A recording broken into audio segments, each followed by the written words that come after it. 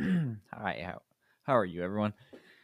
A lot of the times I think people, or at least people, older people, anyone who's trying to give some advice, they may be saying, try to be present every day. And, like, what the fuck does that mean? Like, the fuck does that mean, Goofy? 365 over 2 days. Anyways, the fuck does that mean?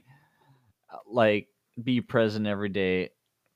And it's weird. It's, being present is like being stamped into life in its present moment, like not existing within your thoughts, your insecurities of the future, and you're not existing within your memories with your doubts and self-hatred about the past. When you're sitting in the present moment, you sit there and you are able to take life in for exactly what it is for this moment, and that is it. So when you learn new topics, whenever you are at work, you being in the present moment allows you to just take in life exactly for what it is, and you're not encumbered by your insecurities about the future or the past or your doubts about both.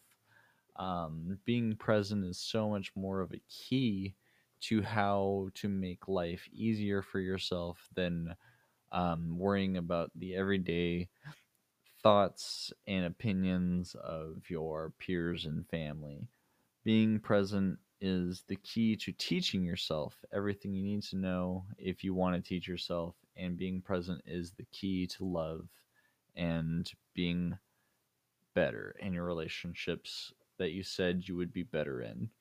Thanks for watching the 125, 25, I guess so.